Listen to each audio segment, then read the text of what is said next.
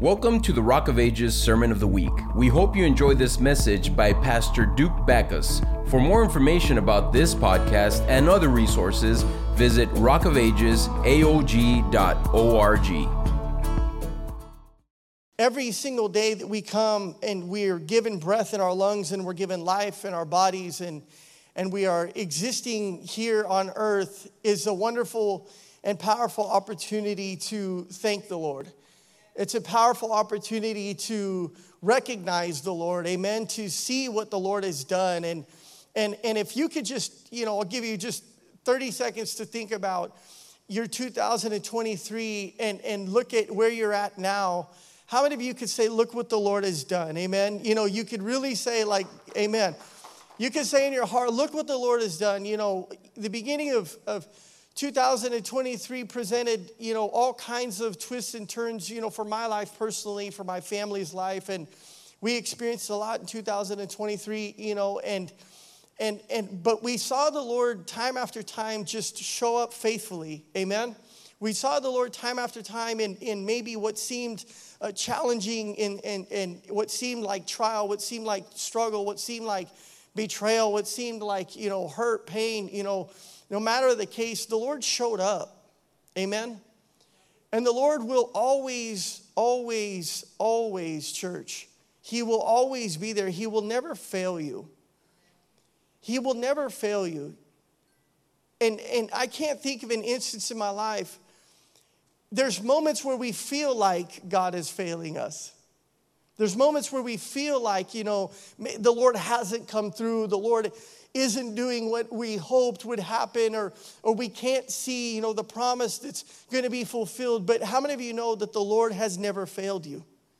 He really hasn't. He's never failed. He's never failed to step in at the appropriate time, at His time, when He sees best, when He sees that the work that He's doing in your life has kind of come to a boiling point and it's reached that perfect temperature where He can take you out of the oven.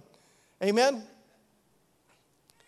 God doesn't want any uncooked Christians. Amen. He doesn't want anybody that's half-baked. He doesn't want anybody that's hasn't had the work that needs to be done in their life actually be produced in their life. He doesn't want us to be, some kind of, half-baked version of His Son. The Bible says that though outwardly we are wasting away, inwardly we are being renewed day by day. Outwardly, you and I are getting older. You may have a new gray hair on your head this year or lose a hair on your head this year or whatever the case. And we're changing and we're constantly, our flesh is slowly dying. There's a saying that says the moment that you were born, you have begun to die.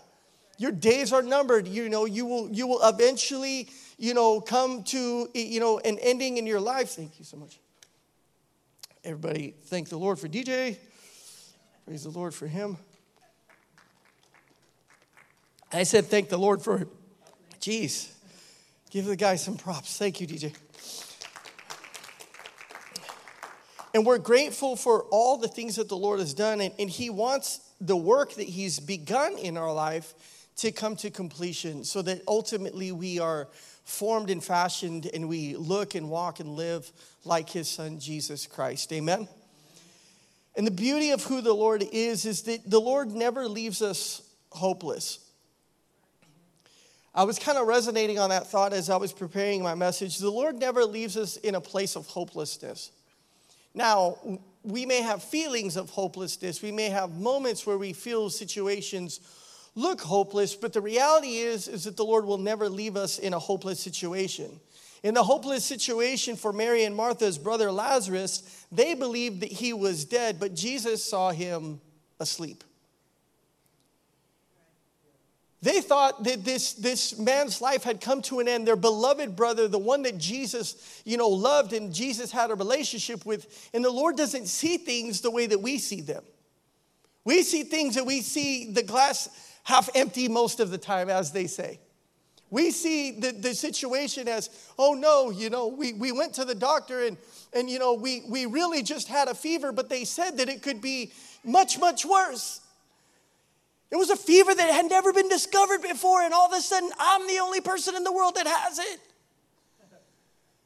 And we see the things that almost our own imagination will take them there. But the enemy will pile things on your heart to make us believe that the situation is worse than it really is. But the fact of the matter is that if you have Jesus ruling and reigning in your heart and he is Lord of your life, you are never in a hopeless situation.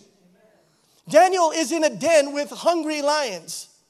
They want to eat lunch. And the God of this universe who created not only Daniel, but he created the lion, has the ability to tell the lion when he's going to have lunch and when he's not going to have lunch.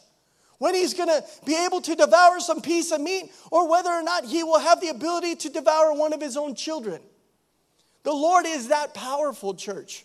The Lord really is that powerful. In the hopeless situation for a short man named Zacchaeus, God put a tree nearby so that he could get the attention of Christ.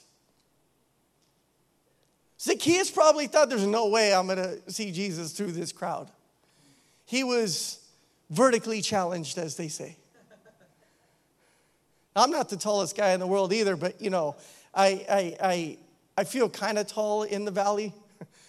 I get to go to HEB and I can look across and I see just heads, and I feel semi-tall. But Zacchaeus had an issue. And his issue was actually his height. It was a physical, just part of his life. He couldn't see Jesus passing by. But, the Lord knew that Jesus was going to pass by on that day. And he knew Zacchaeus' situation of being vertically challenged. And he said, you know what? I'm going to put a tree there so that this man could climb that tree and see my son and get his attention. That's the kind of God that you serve. That's the kind of God that thinks of things that you would have never thought of well in advance because he is God and we are not. Can somebody thank God for that? He is God, church. In the hopeless situation of the disciples being afloat of a raging sea and ocean, they're literally on a boat hoping that they're not going to die. And they have the captain of this world, the one whom the Bible describes later as an anchor for our soul. How many of you know what an anchor does? An anchor drops into the depths of the ocean and it reaches all the way down until it grabs something so that the vessel cannot be moved. It digs in its grips and it finds a firm footing in a area that should be drifting you off to a worse storm. And the very anchor for their souls is literally laying in the bow of this boat. And the disciples are thinking, there's a raging storm going on. And I'm going to be honest with you, I don't know how many of you like the ocean? Raise your hand if you like the ocean. All right, cool, good for you. Swim in it all you want. You can have it. Have my portion of the ocean, okay? I don't trust the ocean. I'm just being honest with you. The little thing of seaweed that hits you, I'm the guy that thinks like it's a great white shark. Now, I don't even think there's great white sharks down here, but, I feel seaweed and I don't trust the ocean. I have friends that go fishing in like water this deep. And they tell me all the time that they step on stingrays and that, fish brush up against them and it's creepy. I'm like, oh, dude, that's insane. I can't imagine being on a boat in a vessel that, this is not Titanic that they're on, which we all know how that ended. But this is not like a vessel of today. It's not an aircraft carrier that's highly engineered and well built. It's just a normal fisherman's boat. And this ocean is raging so much. There's water coming from the top. They're on water. There's no light. This ain't like the movie ocean that you see, it's not fabricated that way. It's pitch black in the middle of the ocean. There's nothing out there. And there's a storm that's raging. And what seems as if the situation is going to take a turn for the worse, they have a God that's sitting in their boat that literally says, peace, be still, and it stops. All of the elements obey his voice. All of the elements of this world, all of the things that you and I have zero control over. I can't go and make the wind blow the other way. I don't have that kind of power. I can't, tell the son, you know what? I'd like to sleep in a little longer. Can you come up just a little bit later today? I don't have the ability to control those things in the atmosphere, in the heavens, in the skies. But there's one who can actually speak to those elements. And when he speaks, they stop. When he speaks, they hearken to his voice, and they stand still when he tells them to stand still, and they move when he tells them to move. This is the kind of God that we serve. In the hopeless situation of the prostitute woman who was about to be stoned to death, Jesus stopped all of the madness by asking a simple question. Back then, in that time that they lived in, the religious leaders saw that sin was, it was to be punished. Sin was to have, some kind of punishment for it. And this woman was known as a harlot. She had given herself to many people. And she's there. And the Pharisees and the scribes and the Sadducees see this as a punishable offense. She needs to die. And they're all raising stones at her. And Jesus could have just left the scene and said, you know what, this is a little too controversial. This is a little too, risque. This is a little too, dangerous for me to get in the middle of. But instead, he gets in the middle of the situation, and he draws a line in the sand, and he asks a simple question. He says, he who is without sin cast the first stone. Go ahead. Whoever in this mob of people that is trying to murder this woman, whoever has not sinned, go ahead, throw it. And at once, everybody they held their rock and they laid down their arms. And they knew in that moment that they too were sinners, that they too had sinned against God at one point or another. It's probably one of the only times in Scripture that you'll see a Pharisee admit to his sin. But I believe that was an admittance of their sin.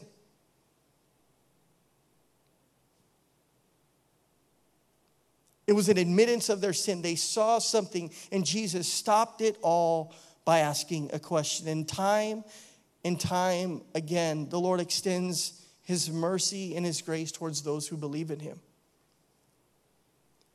Time and time again, the Lord extends mercy and grace towards those who believe in him. There's an older song that I was reminded of as I was preparing this message, and the title of my message, if I haven't told you, is to return to the Lord. I believe this is something that the Lord is wanting us to do in 2024, is to return to him.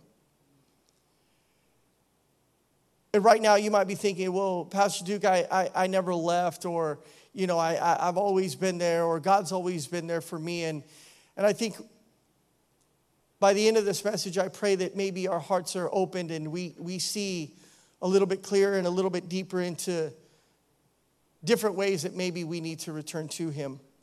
But there's this song that used to say this. It said, 1,000 times I've failed and still your mercy remains.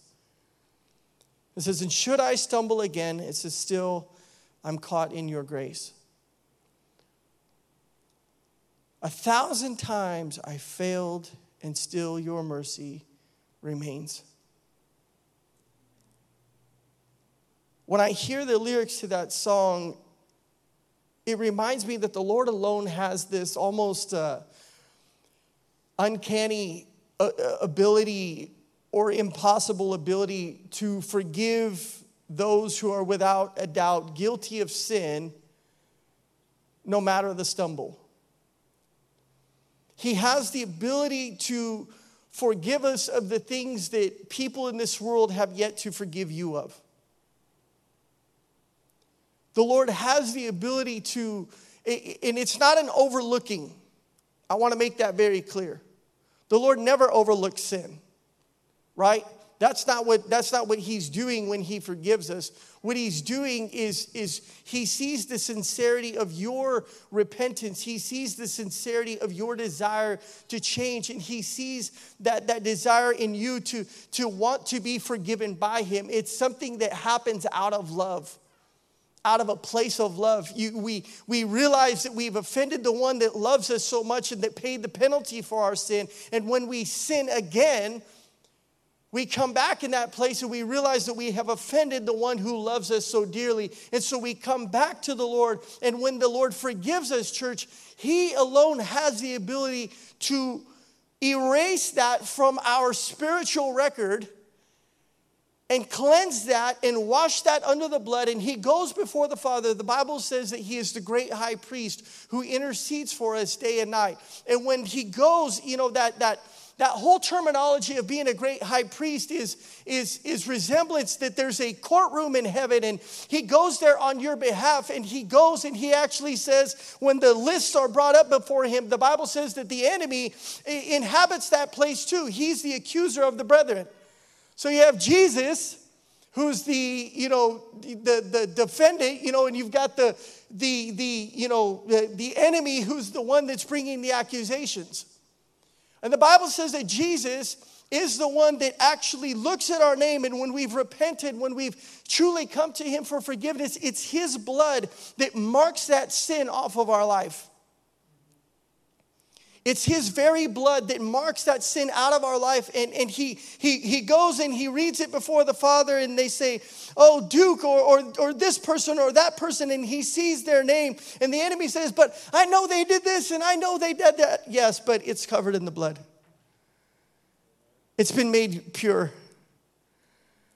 He brought it to me. Oh, but they failed you and they did this and they said that and they went there and they saw this and all those things. Oh, but they brought it before me, and it's covered in the blood. And the Father counts it to us as righteousness. Amen.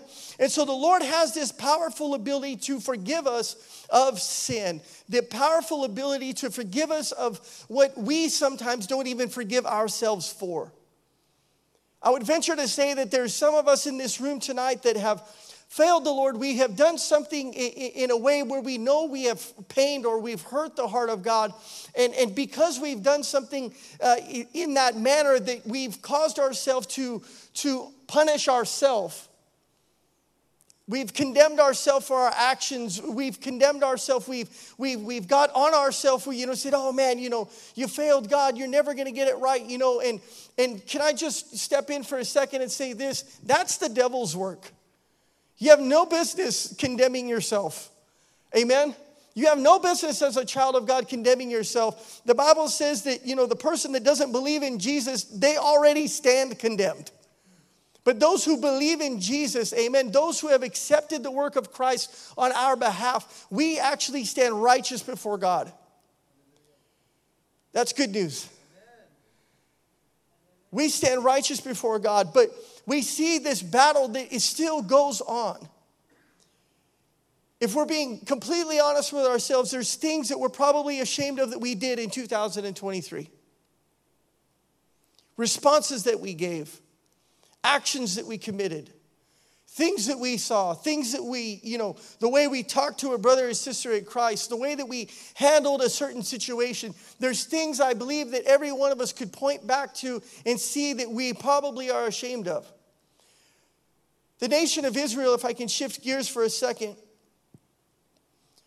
is obviously known to us in Scripture as being the chosen nation of God, the chosen people of God.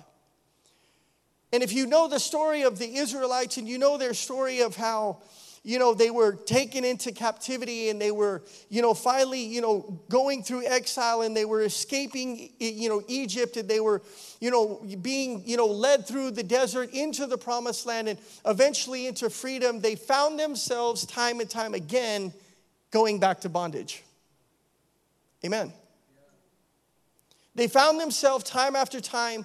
They'd have a moment where they were good with God, and they'd repent, and they'd put on sackcloths, and they'd sit in ashes, and they would repent before the Lord because of things that they did. They would have famines, and they would have, plagues and things that they were going through in their life. And those things obviously caused them to turn back to God. But it was in those moments of comfortability where they found themselves just getting too comfortable in their relationship with God that all of a sudden idols would arise in their hearts, and idols would arise in the land, and different things that they would begin to place their trust in, and they would seemingly forget about God. And the Bible teaches us in the book of Lamentations that the nation of Israel was literally reduced to nothing, and they were completely destroyed. They were overtaken and they were invaded by the Babylonian army, and there was this great suffering of God's chosen at the hands of their enemy. There was this great suffering that they had to endure at the hands of their enemy because of the decisions they made. I'm going to say it again. The suffering that they endured was because of decisions they made. Now, I don't know about you, but I've faced a few consequences of my own actions in this lifetime. Maybe you have too.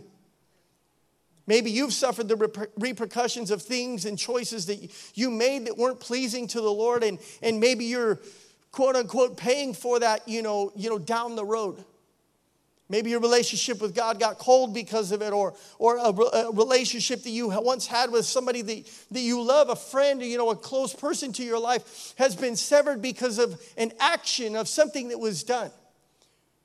There's repercussions for our actions, and for the Israelites, there was a repercussion for them because they were disobedient towards the Lord. They had broken promises that they had never fulfilled, and the judgment of God was released upon His own people.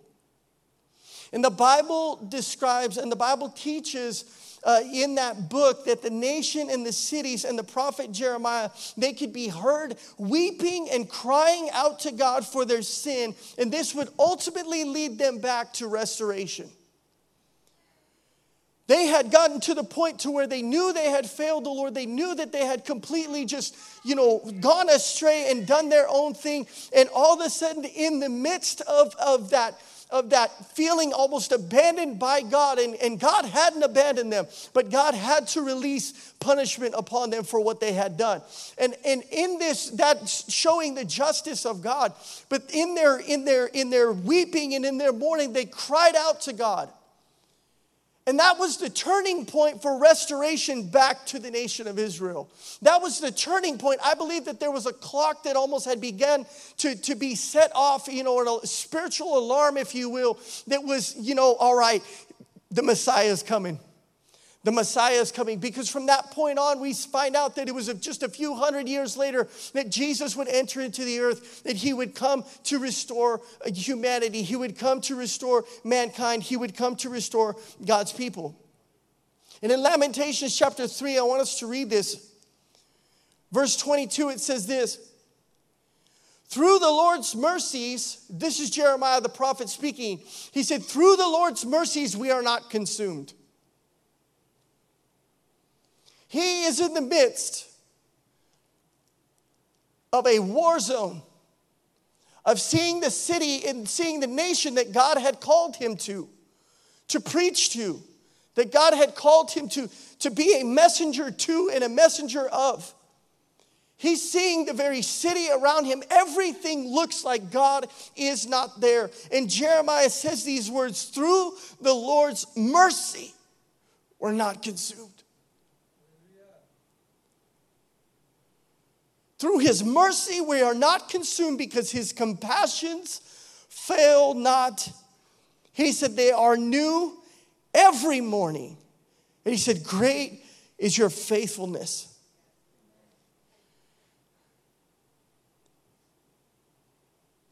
He picked up on something in the spirit when I believe his heart was torn before the Lord because of the nation's sin, because of maybe his own sin.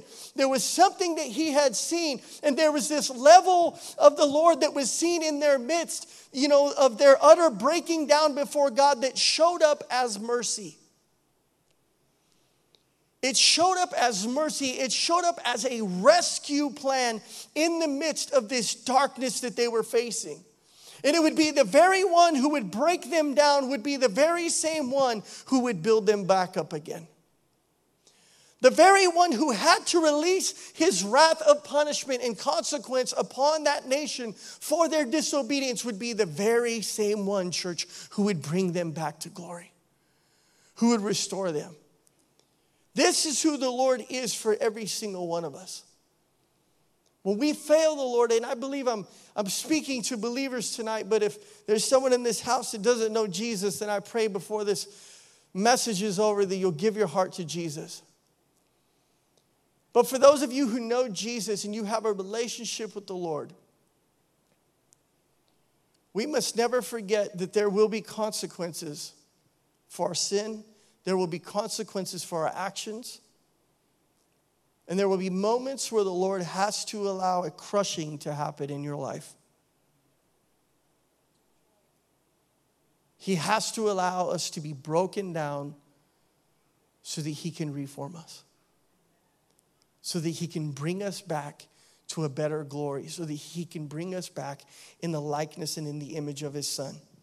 The very one who knew why they needed to be restored was the solution to their restoration. He was the solution to their restoration. In the book of Ephesians, Paul reminds us in his word when he speaks of our sinful nature. Ephesians chapter 2 and verse 3, he says this, all of us also lived amongst them at one time. He says, gratifying the cravings of our flesh and following its desires and thoughts. Everybody say amen. That shouldn't be a proud amen, but it should be an acknowledgement of the fact. Amen? Too often, I need to stop there just for a second. Too often, I think we get comfortable in thinking that this is for somebody else when it's all for us. Amen? We read hard verses like this and we go, oh yeah, I know that sister. I know that one was for her. Oh, that brother, oh man, yeah, that's him.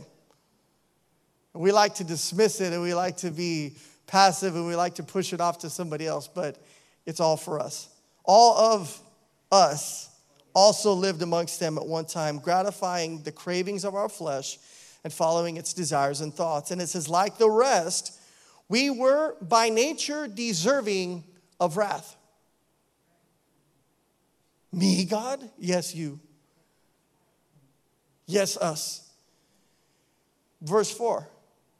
But because of His great love for us. When DJ was singing at the end, I just kind of had this image of God's love and I began to weep.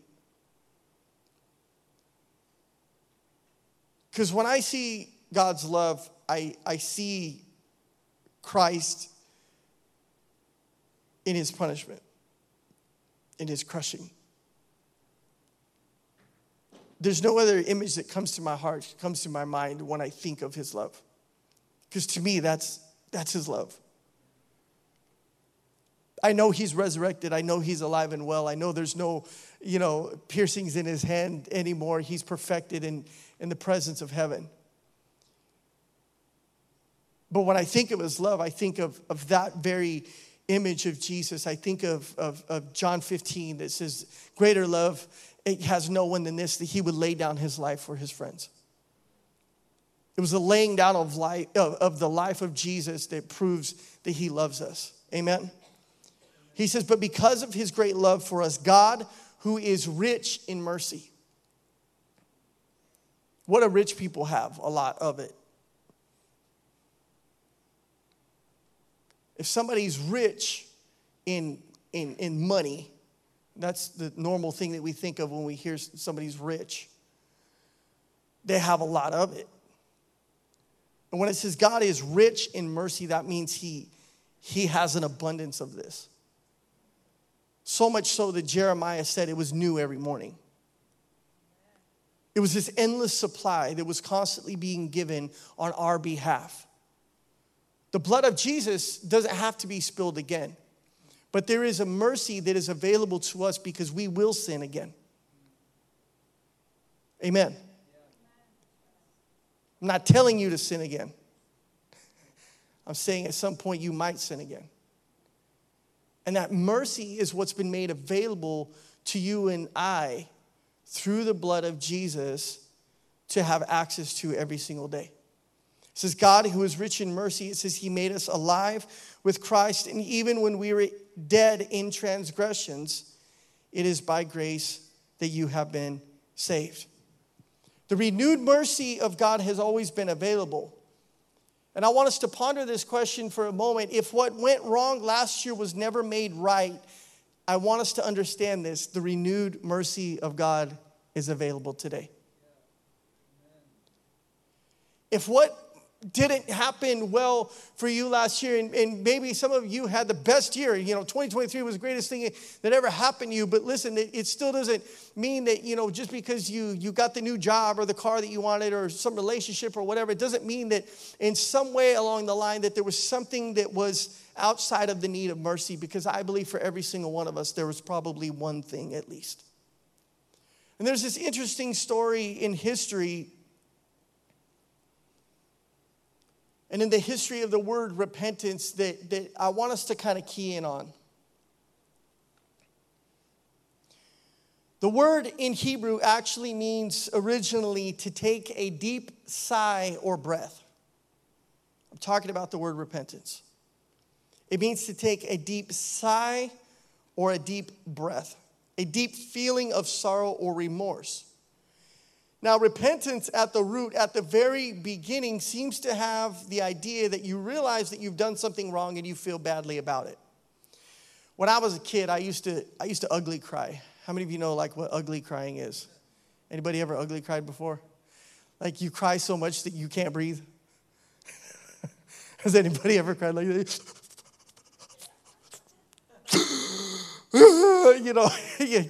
You finally let it all out, and sometimes if I did something wrong or I don't know, whatever the case was, I'd get to that state of ugly crying. I couldn't even control, the ability to breathe because I was so sorrowful for whatever it was that I did. And this word repentance is describing a deep feeling of sorrow or remorse. And repentance at the root, at the very beginning, like I said, it gives us the idea that you realize that you've done something wrong and you feel very bad about it. And you feel it deeply, right? Like if you've wronged your husband or your wife, or you've wronged somebody, just God, period, you feel that remorse inside of you, and there's this groan, this sigh, this depth of breath that you failed in some way. And all of us, I believe, know the way that works. We know that part of repentance. We know that part has to do with our feelings. But the interesting thing is that the use of that word doesn't last very long in the Bible. Because when repentance is talked about at other times in Scripture, there's another word that was substituted for the same action. And another word, it actually meant this. It meant to return or to turn around and go. I'll say it again. That word repent, it actually meant to return to or to turn around and go. So this was not a word of feeling at all, but it was actually a word of action. Are you understanding me tonight? It was a word of action. Under the influence of some of the prophets, repentance became not something that you felt, but something that you did. Do we see the difference? It wasn't just something that, you wailed and cried about. It was like, oh man, Lord, I failed you, and I just pour out my heart before you. But it was actually a change of direction, and it was something that you did. And it's essential that we understand this, so we get this into our hearts and into our heads, and we understand what the Bible means about repentance. You don't repent by taking a deep breath and then you say, oh, now I feel better. I've had a lot of counseling sessions with people over the years, and I don't mind doing it, but I've had a lot of people, and I think sometimes people just want to talk to somebody to let it off their chest. I don't know if you're that kind of Christian that gets all the phone calls from your brothers and sisters in Christ, but they call you because they got something to get off their chest. Hopefully it's not gossip. But I've had a lot of counseling sessions where people will call in and oh, Pastor, and they'll say it's about one thing. And what's funny is it ends up becoming a confession session, and they finally get it off their chest what it is that they're really bothered about. And, but it masks itself in something else. And they get it off their chest, and then they just think like, well, oh, I feel better. I'm glad I told somebody. I'm glad it's out in the air now, and I don't have to hide, this is what I'm dealing with, or this is what's going on, and that kind of thing. And while that brings a sense of relief in the moment, because, we need to talk to others. We need to find godly counsel and wisdom. We need to ask for advice and direction at times. It's not repentance. It's still not repentance, even if you cried and you ugly cried about it to your pastor or to somebody that you know and love. And so it doesn't make any difference how we feel, because you can have a feeling or you don't have to have the feeling. But what is essential in the matter is that you do something. that something is done about what you are saying needs to be changed. And so the call to repentance is not a call to feel the remorse only of your sins, but it's a call to turn around so that God can do something about them. Repentance is a very unpopular word, but the first sermon that Jesus ever preached, he used the word repent. In Matthew chapter 4, we see that Jesus said, repent, for the kingdom of heaven is at hand. It was a calling to action. It wasn't like, everybody cry about your sins. No, it was a calling to action to say, the kingdom of heaven is going to return. And the Lord's going to establish his righteousness in the earth. And the Lord has a plan. And you have the opportunity to jump on board with what God is doing, or stand your ground and stand in your sin. But there will be punishment for one, and there will be victory for another. And so the Lord gave this message that he said, repent, for the kingdom of heaven is at hand. And this was the Lord speaking through his son Jesus. Jesus had come with a heart full of love and compassion, but he immediately called upon men, and he called them to acknowledge their guilt and to turn from their ungodliness. I think a lot of times people like to think that Jesus is just nothing but rainbows and sunshine. Jesus is nothing but, just a hippie with sandals on, and he just loves everybody.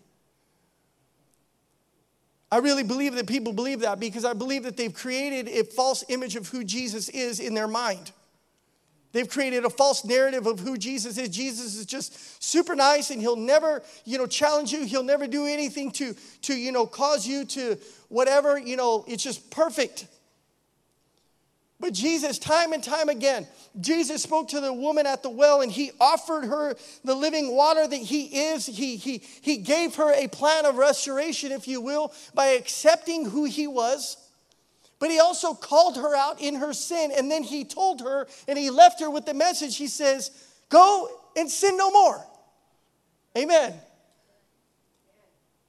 Jesus calls us to that hard truth, to that literally dividing line that says it's not 1 foot in and 1 foot out. It is a separation. He said, go and sin no more. And so Jesus, though he's full of compassion, he said that repentance must come before he could pour out his love and his grace and his mercy upon men. Jesus, if you ever notice in Scripture, he refused to gloss over sin and iniquity. That is, he insisted upon self-examination, self-judgment, and upon also what is called a complete about-face. About-face is actually a military term. And I don't know if anybody here has ever served in the military. I know my mom's wonderful husband over there, Carlos, who's a Vietnam veteran. Why don't you thank the Lord for them? He should know what about face means, but about face is actually meaning that if you're facing this way and your commanding officer tells you about face, that means that you turn completely around. Repentance is exactly that. The Lord is the only one that has the credentials to demand from us to turn from it, to turn from sin. And he insisted upon a repentant heart before he would release grace, before he would release certain things that mercy and things that people had need of. And it was an acknowledgement of our sin and our shortcomings when compared to the holiness and righteousness of God. That's what the Lord is wanting us to notice or to see or to acknowledge. Jesus is qualified to make that demand, especially when he himself paid the ultimate price for our sins upon the cross. He's the only one that can demand and command us to repent and turn from our sin. I share this with you tonight and going forward in this year that we examine our hearts, because if we're honest, and I believe that we should be honest with ourselves, and the scripture tells us to examine our hearts, and the scripture also tells us to not think any more highly of ourselves than we ought to. That means that we have an honest estimation of ourselves. I was talking to a friend of mine the other day, and I don't know, he asked me how much I weighed. I was like, I weigh 170. And he's a little larger than I am, And He's like, I weigh like 190. And he's trying to do this kind of thing. And I'm looking at him, and I know he's not giving an honest estimation of himself. I say that jokingly because that's kind of how we are. I think we fit in a size 32 when we're a 35 or a 36. My point is that when you examine your heart, you do so knowing that he knows everything and he knows every detail and he sees every area and he knows every thought. All of the things that your life is comprised of, the way that you behaved in a situation, the thing that you said behind somebody's back, the rumor that was started because whatever. He knows all of it. And so when we come to him, there has to be an honesty, and there also has to be, like that prayer in the book of Psalms that says, see, Lord, if there is any offensive way in me. That not only do we acknowledge that he knows all about us, so we can't hide anything, but secondly, the things that we maybe fail to see in our own life, we ask him and we give him access to see. We say, Lord, see if there's any offensive way in me. Maybe I haven't seen it. Maybe, God, I'm just so used to living a certain way that I've glossed over it, Lord, and I don't even know it exists in my life. I don't even know what's there. But see, Lord, if there is any offensive way in me. And I believe that every single one of us will find an area in our heart, our character, our belief in him, our trust of him, our behavior, our speech, our emotions, our attitudes, our actions towards others in some way that has not been pleasing to the Lord. In Matthew 3 and verse 8, John the Baptist is speaking. And he's asking of the people, he says, produce fruit in keeping with repentance. He said, produce fruit in keeping with repentance. I believe that there's a big misunderstanding, and sometimes I think believers get fooled into thinking that repentance is a one-time action. The repentance is a one-time action. You know, I came to the Lord and I repented of my sins and I washed clean and boom, I'm good. And I can just live however I want. I've met a lot of people that have proclaimed to know Jesus that way. They prayed one prayer, they did one thing, but the lifestyle never changed. There's no transformation. The partying's still going on. The words are still flowing out of their mouth. The drug use is still happening. All those things, whatever. There's zero transformation of their life, and they just said they repented once so that they could get that grace card from Jesus and be like, okay, my name's written in heaven and I'm good to go. But repentance is not a one-time action. And John the Baptist said, produce fruit in keeping with repentance. Now, let me ask you a question. Does a tree produce fruit just once? Think about it. Does it produce fruit just once? No. Or, you know, if it's healthy, does it produce year after year or season after season? Yes.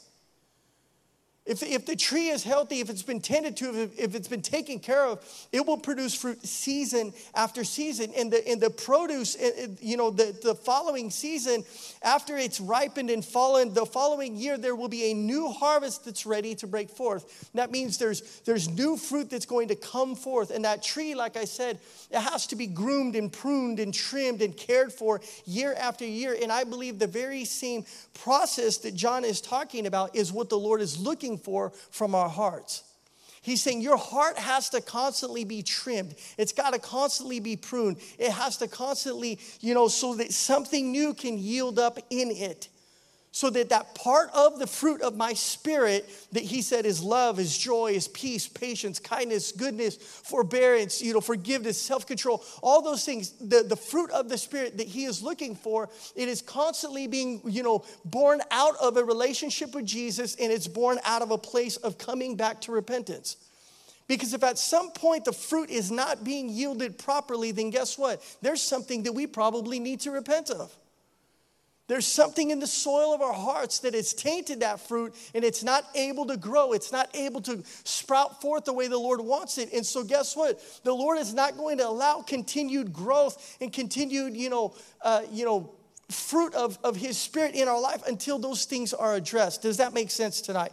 And so I believe it's humility that brings us to repentance, which leads us to a new harvest of the glory of God in our life. How many of you want to be more like Jesus this year? In 2024, I pray that it's our prayer and our desire to be more and more like the Lord. That if there was something from our past, something that has risen up in our life, or maybe your relationship with the Lord has gotten stagnant or cold in some kind of way, then listen, 2024 is a great opportunity, the best opportunity to return to the Lord. To return to him, to say, Lord, I'm not just, going to church, but Lord, I'm living a life. I'm producing the fruit, Lord, that you want from me. And as challenging as that is, Lord, as difficult as that may be, as frustrating as it can be at times, Lord, I ultimately want to please you. I ultimately want you, Lord, to be satisfied with my life. In Acts chapter 26 and verse 20, Paul was speaking, and he said these words. He said, I preached that they should repent and turn to God and demonstrate their repentance by their deeds. I preached that they should repent and turn to God and demonstrate their repentance by their deeds. If you talk to any wife whose husband is apologizing for something that he's repeatedly done over and over, you'll probably hear her say something like this: don't tell me, show me.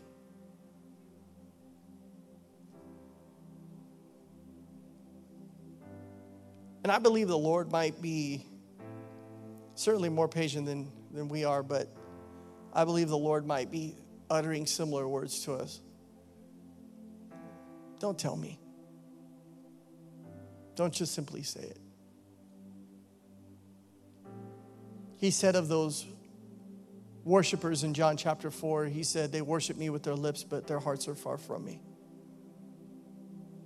There's no fooling the Lord.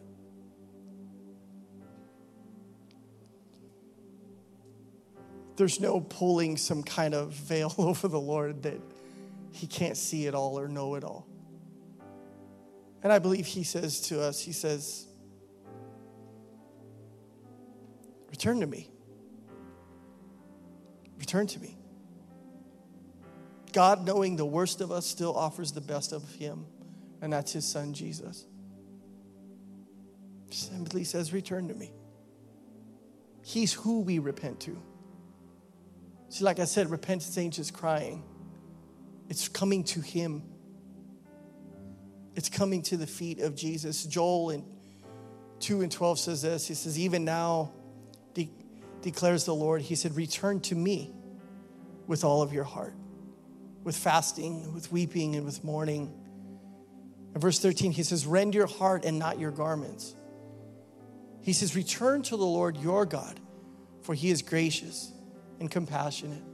He's slow to anger, abounding in love, and he relents from sending calamity.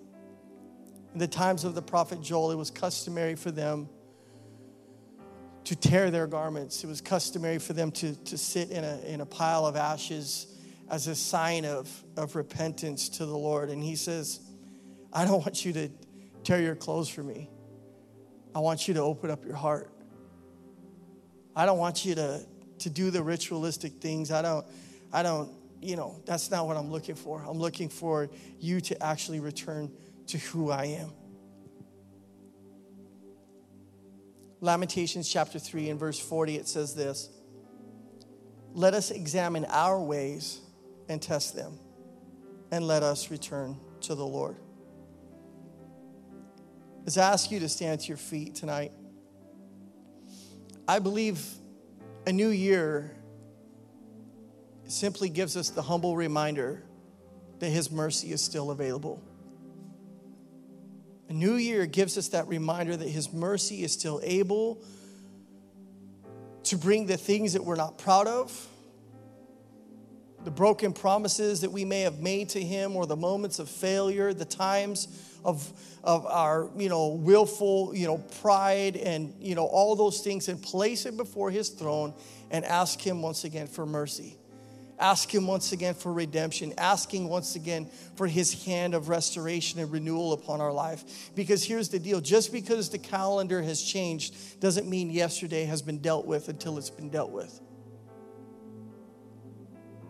And there's things that maybe have been lingering. They're pending on your heart. They're pending in your life. There's relationships that need to be restored in your life, or people that you need to forgive, or they need to forgive you, or there needs to be peace there. And listen, it's not just going to go away. It's not going to go away until we deal with it, until we bring it to the Lord. And Jesus is waiting for us to return back to him. I wrote this down, and I'll read this to you, and then we'll pray. But as I was preparing this message, I had wrote this. I know I cannot be the only one who didn't always make time for the Lord, who didn't always selflessly serve him, his kingdom, in the other ways that he wanted me to, who at times made it about myself when it's always been about him, or who chose at times to make my own choices instead of obeying what he already told me to do, who at times followed my own lead instead of following his path, and who at times sought after my own good instead of seeking his goodness alone. I know I can't be the only one. And Jesus wants the restoration of your time for him. I'll say it again. Jesus wants the restoration of your time for him. Jesus wants the restoration of your gifts to him. Jesus wants the restoration of your calling to him. Jesus wants the restoration of your obedience to him. Jesus wants the restoration of your following of him. And Jesus wants the restoration of your seeking of him. But I don't know what area of your heart the Lord is speaking to tonight. But I believe the Lord wants us to come to him. Thanks for listening to the Sermon of the Week. Join us next time for another uplifting message. If you'd like to support this ministry and the reaching out of others, you have the opportunity to give at rockofagesaog.org/give.